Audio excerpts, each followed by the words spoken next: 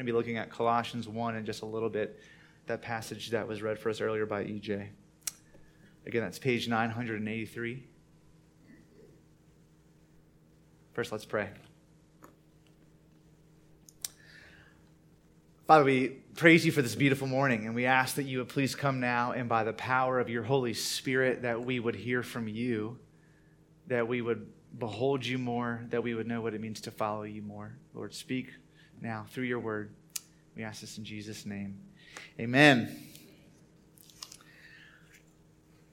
Well, I know at least a couple of you are new this morning. I just met some of you as you walked in the door minutes ago. And if you are new, you should know that over the last several months since I first got here in November, we've been going through different parts of the Bible in our sermon series and seeing what might God have to say to us about who he is in life today. And that started out first with us looking at John's gospel, and we were looking at questions that Jesus asked people in John's gospel.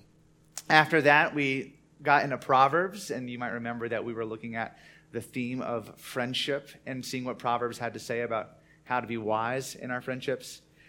And for the next couple of weeks, starting today, we're going to be going week by week through one of the letters that the Apostle Paul wrote, specifically the book of Colossians.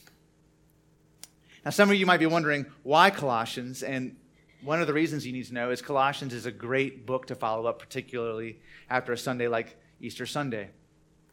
If you were here last week with us for Easter, it was a great day, and you might remember that we saw how Jesus' resurrection isn't just a small part of his life, it's a huge part of his life. It's not something you can take or leave it. I was thinking about this week. It's not like, if you like Chick-fil-A milkshakes, it's not like every time they'll ask you whether or not you want whipped cream and a cherry on top, and you can say yes or no. It's not just something that's nice as a garnish. Everyone gets a milkshake because they're incredible. And the resurrection is essential to Jesus' life. It's not something that we take or leave it. And we said if you take the resurrection out of his story, that it doesn't just change the meaning of Jesus' story, it changes everything.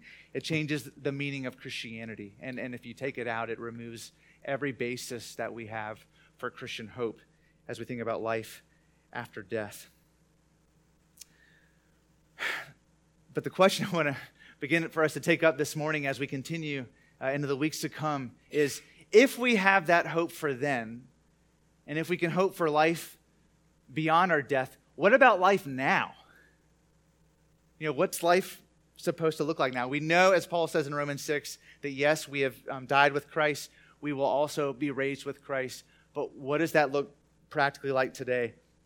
We're going to find out the answer to that today, or starting this week, in the book of Colossians. And one of the reasons is because when you look at the book of Colossians, you can argue that the theme of it is essentially the main theme of the Christian life. And that is what Paul calls growing in maturity in Christ. So if you look at what the commentators have to say about the book of Colossians, they almost universally agree that it can be summed up, the message of the book, in chapter 2, verses 6 through 7. A lot of you know these verses. I'll read it. Therefore, Paul says, just as you received Christ Jesus the Lord, so walk in him, rooted and built up in him and established in the faith, just as you were taught, abounding in thanksgiving. So in other words, as Paul says, as a follower of Jesus, now that you've begun following him, continue following him. Press into him. But again, what does that actually look like? That's the question that we're going to take up in the weeks to come as we go together through this book. Today, as we think more about this idea of maturing in Christ, we're going to take up the question of where does that journey of Christian maturity actually start? Because one of the things that you see if you read the New Testament is that over time, as we follow Jesus and as we grow and grow, in the years to come, we're supposed to be able to look back and see that we are a totally different person than the person we started out as. And let me just give an example of that.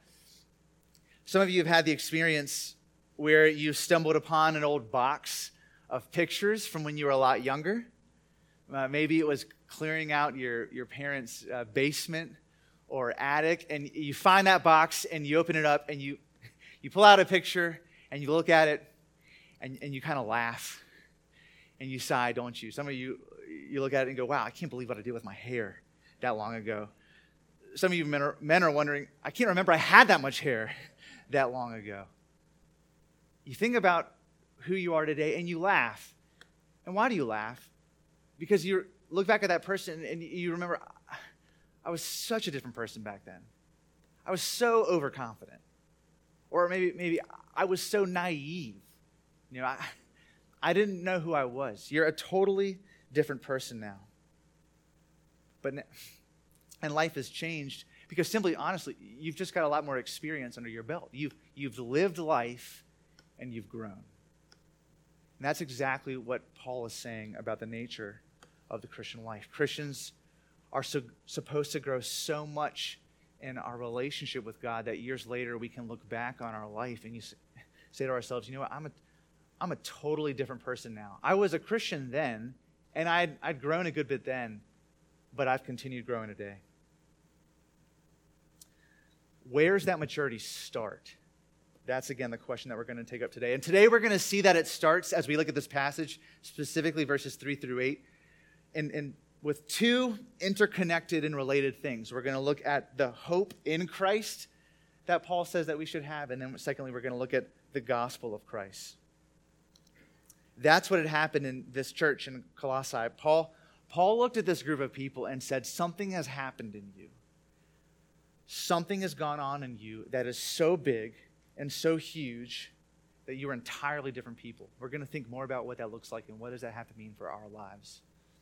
So first, let's look at that hope in Christ that Paul talks about in these verses. Just a quick refresher for those of you who are looking at this book for the first time. Colossians was written by, again, Paul the Apostle and Timothy. We believe most likely Timothy transcribed it for Paul. And if you look at verses 3 through 4, it starts out by Paul saying that every time that they pray for the Colossians, they're thanking God for them.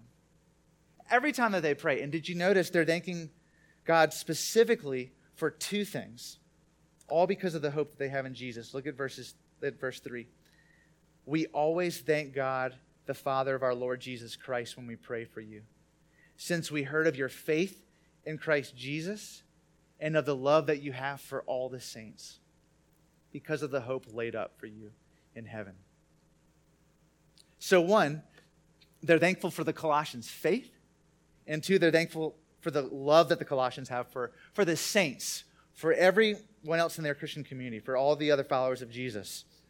Now, the question we kind of want to pause and ask for a second is, why would Paul feel so grateful, and Timothy, that every time that they're praying for the Colossians and they think of these things, they can't help but give thanks to God? And the answer is this, is Paul knows that to feel this way, to have a faith in Jesus and to love other people with the love that Jesus has shown us, is not something that comes naturally in any of us. This is a supernatural work. And if you know anything about Paul's life, you know that he knew this firsthand. Okay, so Paul did not start out his life with faith in Jesus, did he? Paul hated Christians, if you remember his life. Some of you remember Acts chapter 8, verse 1. It says that he's present there when Stephen is stoned to death. It says he gave his approval for that to happen. So you remember that it goes on in verse 3 in chapter 8 in Acts to say that Paul he uses the word in the ESV, he was ravaging the church. So Paul is this guy that's going door to door to people's homes. He's dragging the Christian men and women out of their homes, and he's throwing them in jail. Okay, Paul was not exactly a Christian's best friend. But the crazy thing about this is the same guy who, because of this experience that he has with God, and specifically for Paul, it's different for every one of us. For Paul, it was on the Damascus Road. Not only was he given the gift of faith, and as you know, if you've read Philippians, faith to the extent that he said he would rather die and get to be with Jesus and be in the presence of Jesus. Not only did that happen, but this guy that approved the execution from someone else and was dragging or approving of people being dragged out of Christian homes goes on to write the words about love that most of us would probably identify as the most famous writings about it. Some of you know this. Love is patient. Love is kind. Love does not empty or boast. Love never ends. Most of us have all heard those words when we've been to a wedding. Remember next time you're sitting at a wedding and you're watching two people commit themselves to the kind of love that Jesus talked about. Remember that the man that wrote these words was someone that originally gave the thumbs up for a Christian to get stoned to death. That's who wrote this. But God had done something in his life. God had intervened in Paul's life. It was a supernatural work. If there's anyone that knew firsthand that a love for Jesus and a love for other people was something that only came from God, it was Paul. And that's why he's grateful. And if you're here this morning and you happen to have faith in Jesus, the Bible similarly says it can only be because of what God's done in your life. Okay, you might have been raised in a Christian home, but the faith that you have in him is only something because of that God's done. For some of us, this is admittedly a little bit more subtle. Okay, for some of us, we grew up in the church. We've always, our parents took us to church. We've always identified as a Christian. And yet something happened to us when we got older in which we had some sort of a new awakening of faith through a friend, through maybe some sort of a speaker, through something that we read. We, again, had always grown up in the church, and yet we started to know Jesus in a new way. Not all of us have had that experience. I was thinking recently, I heard our senior warden, Ricky, share about his testimony not that long ago. And I'm so encouraged when I hear Ricky say, you know what? I knew that I wasn't a Christian before I became a Christian. Like, I wasn't under any false impressions. I knew very well that I did not believe in Jesus. But what happened? God did something in Ricky's life. I'm really grateful that he did something in Ricky's life because he's a great service to us and a help to me in our church family. The ability to believe in Jesus, the ability to love other people as Jesus has loved us, both of these things, as verse 5 says, are because of what's happened for us in Christ, the hope that we have in Christ. And they're only possible because of God. So that's one place where this journey of maturing in Jesus starts. It starts with having the hope we have in Christ. But secondly, we're also going to see in just a second as we go on in these verses, it starts with the gospel of Christ. And this is a really interesting thing I was reflecting on as I was reading about this. It is one thing to know that God's done something in you, isn't it? It's one thing to know that he's changed you, that he's done something in your heart. He's making you love him a new way. He's making you love other people a new way.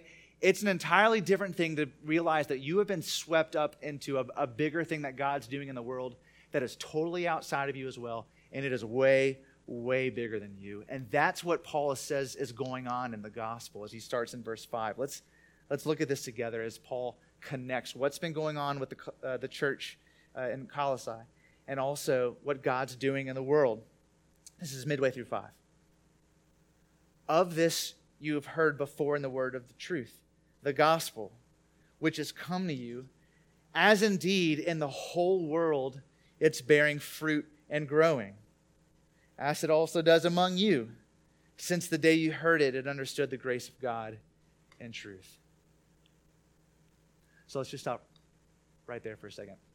Notice what Paul's doing again. Paul's gone from talking about the transformation that the Colossians have had because of Jesus, this new faith and this new love. And then what he does is through the gospel, through their hearing about Jesus, he connects them to the broader work of what's going on in Christianity around the world. And notice, as Christianity has been spreading around the world, the gospel's doing two things. Did you see that in those verses? One, he says that it's bearing fruit. The gospel's bearing fruit wherever it goes. What does that mean? At the very least, we've seen already, it's changing people. It changed Paul.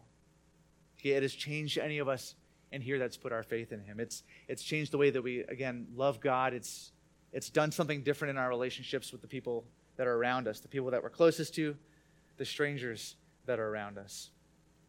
That's essentially what we've read about so far in verse 4, as we've been given a new faith and a new love. And it's what happens with the gospel. The gospel doesn't show up to places and leave a light footprint.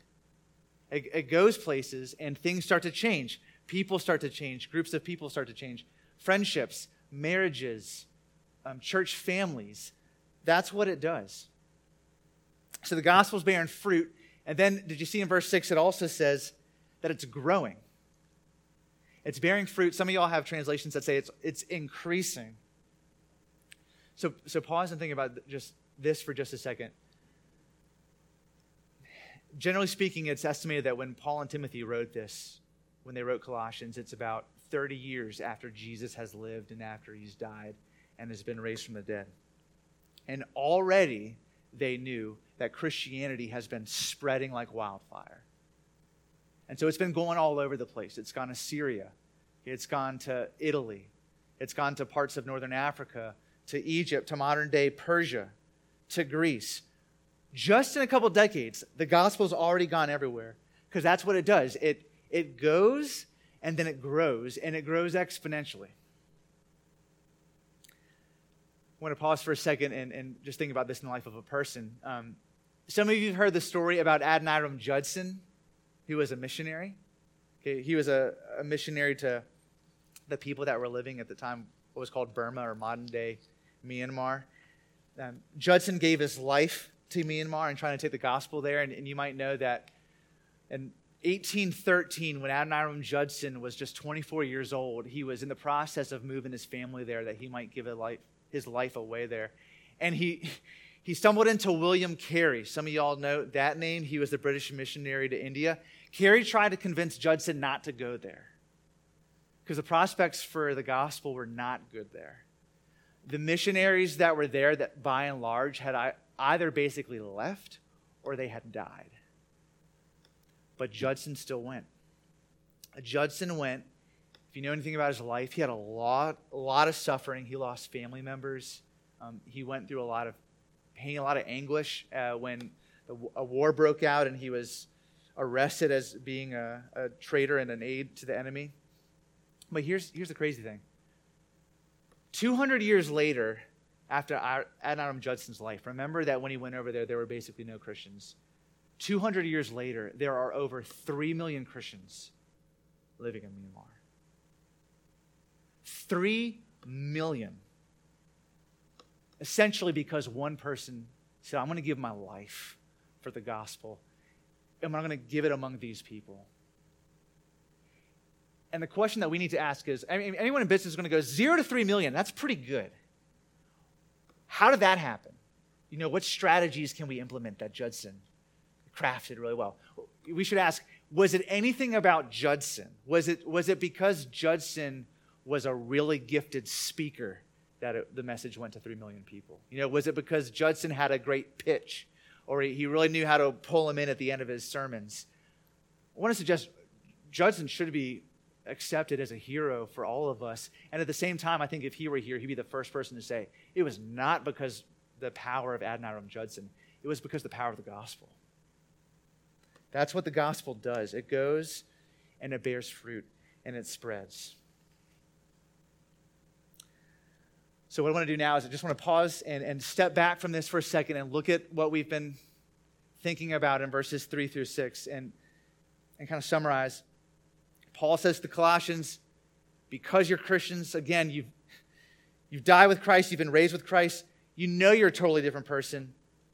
But remember, this isn't just about you all. What has taken place in you all is part of a movement and a global thing that God is doing everywhere and around the world. And he's continuing to do it today. The journey of maturing in Jesus, Paul says, starts with every one of us getting caught up in something that is far, far bigger than us. And when that happens, God starts to bear fruit. God never does that and does not bear fruit in the lives of people. But he starts to change us. And so what I want to do now as we wrap up is I just want to conclude with a thought or two. I was sitting with these verses and thinking, okay, this shows us a lot about God and a lot about our lives. How does that actually change my day, my week, what things look like for me at 9 a.m. tomorrow morning? And these are some of the things that struck me. The focus of 3 through 8 is very much about the gospel. So not only spreading around the world, but as this book goes on, the focus about pressing into maturity in Christ. And as we do that, remember, Paul's framing what's gone on as the starting point of the Christian life. This is just the beginning. What's taken place in the Colossians, that's just the very start. Why does that matter, you might ask? The reason that this matters, and this might not be the case for all of us, but the reason that this matters for some of us is because some of us come from traditions where there has been a great value and premium placed on evangelism and placed on discipleship. But the moment that someone starts believing and they profess faith in Christ, we kind of don't talk much about what it looks like to mature in Christ anymore. We just seem to move on. And from this perspective, it's easy for Christianity to maybe be misunderstood as something that is exclusively about our salvation. And don't get me wrong, I'm a pastor. Salvation is a great thing. We give thanks to God for our salvation. But what we're going to see in the weeks to come as we press more into Colossians is, according to Paul, God's desire is not just that we have faith in him or that we place our faith in him originally, but that we also grow in him. Or to go back to chapter 2, as you might remember, it says to walk in him, rooted and built up in him, established in the faith. In other words, Christianity, friends, it's not just about conversion. It is equally about conformity to Christ. It's about becoming more like Jesus. And one of the reasons that this matters is because when we know this, what this really helps us do is shape our expectations that we have about what the Christian life might look like. And here's what I mean by that. If the Christian life is mostly about us praying a prayer and now being in church every week or as often as we can, both of which are great things. If it's mainly about those things, isn't it possible that we can get confused when life doesn't necessarily go as we plan for it to go, doesn't it? We might know that God loves us. We might thank God that he loved us enough that he would give us his son. But then we start to get frustrated when life doesn't go our way. When something bad for us happens professionally, when something doesn't go the way that we necessarily thought it was going to go, when things are hard for us relationally, if you've got a friendship that's gone awry, if you're here today and you're married and marriage hasn't necessarily been a utopia for you and your spouse, but it's going a little rockier than you would hope it would go. When you get diagnosed with an unexpected illness, when your kids don't get into the school that you were hoping they would get into or the college that you'd always hoped they would get into, I can't speak for you, but if I know for myself, if God were to say, Bryan, how do you want life to look? I would prefer and plan out a course of my life in which the Christian life looked pretty convenient. It looked pretty smooth. All my relationships would go really well. Work would go really well. And it would be free from a lot of heartache. But one of the things that we're being reminded here by Paul is that the Christian life is not about convenience. That one of God's greatest desires for us is being conformed to the image of Jesus. And here's the reason that matters. If the Christian life for me is only about myself being rescued by God and then going on about my life as if nothing else is really different, God doesn't get much glory from my life, does he? It's a nice thing when I profess faith, but there's really not much, just a brief story. But it is an entirely different thing when that becomes the starting point of a journey that God puts us on, in which all of us are growing into greater conformity with Jesus. And I want to suggest this morning, that's not just for us individually. My prayer is, and I pray that you would join me in this, that's our prayer for us as a church family. Okay, so I already know that we are a people in which the gospel is bearing fruit and growing. That was very palpable when Laura and I first visited last year. That's why we want to come here. But my prayer is that would be going on for us in such a way that, let's say 20 years from now, let's say we were to, coming up as we celebrate St. Peter's Sunday in months to come, we took a picture of our church family. If we stumbled upon some box downstairs in some closet, and we opened it up and we found there were a bunch of pictures, and if we were to pull it out and we were to look at that picture of our church family 30 years from now, we would look at that and we would sigh, and we would too smile and say, you know what? That was a great season in our life together as a church, but God has done so much more in us since then because he has been bearing fruit in us and he's been growing through us. Let's pray that he might show us what that looks like in the weeks to come as we press further in Colossians. Pray with me. Heavenly Father, we praise you. First, we praise you for men and women in the faith that give thanks as they pray for us and what you're doing among us. Lord, and we pray for what you did in the Colossians. We praise you for what you've done in us. Lord, and we ask that in the weeks to come, you would teach us more about what does it mean to look more and more like Jesus? What does it mean to grow in our love for you? What does it mean to grow in our obedience to you? And we ask these things in Jesus' name. Amen.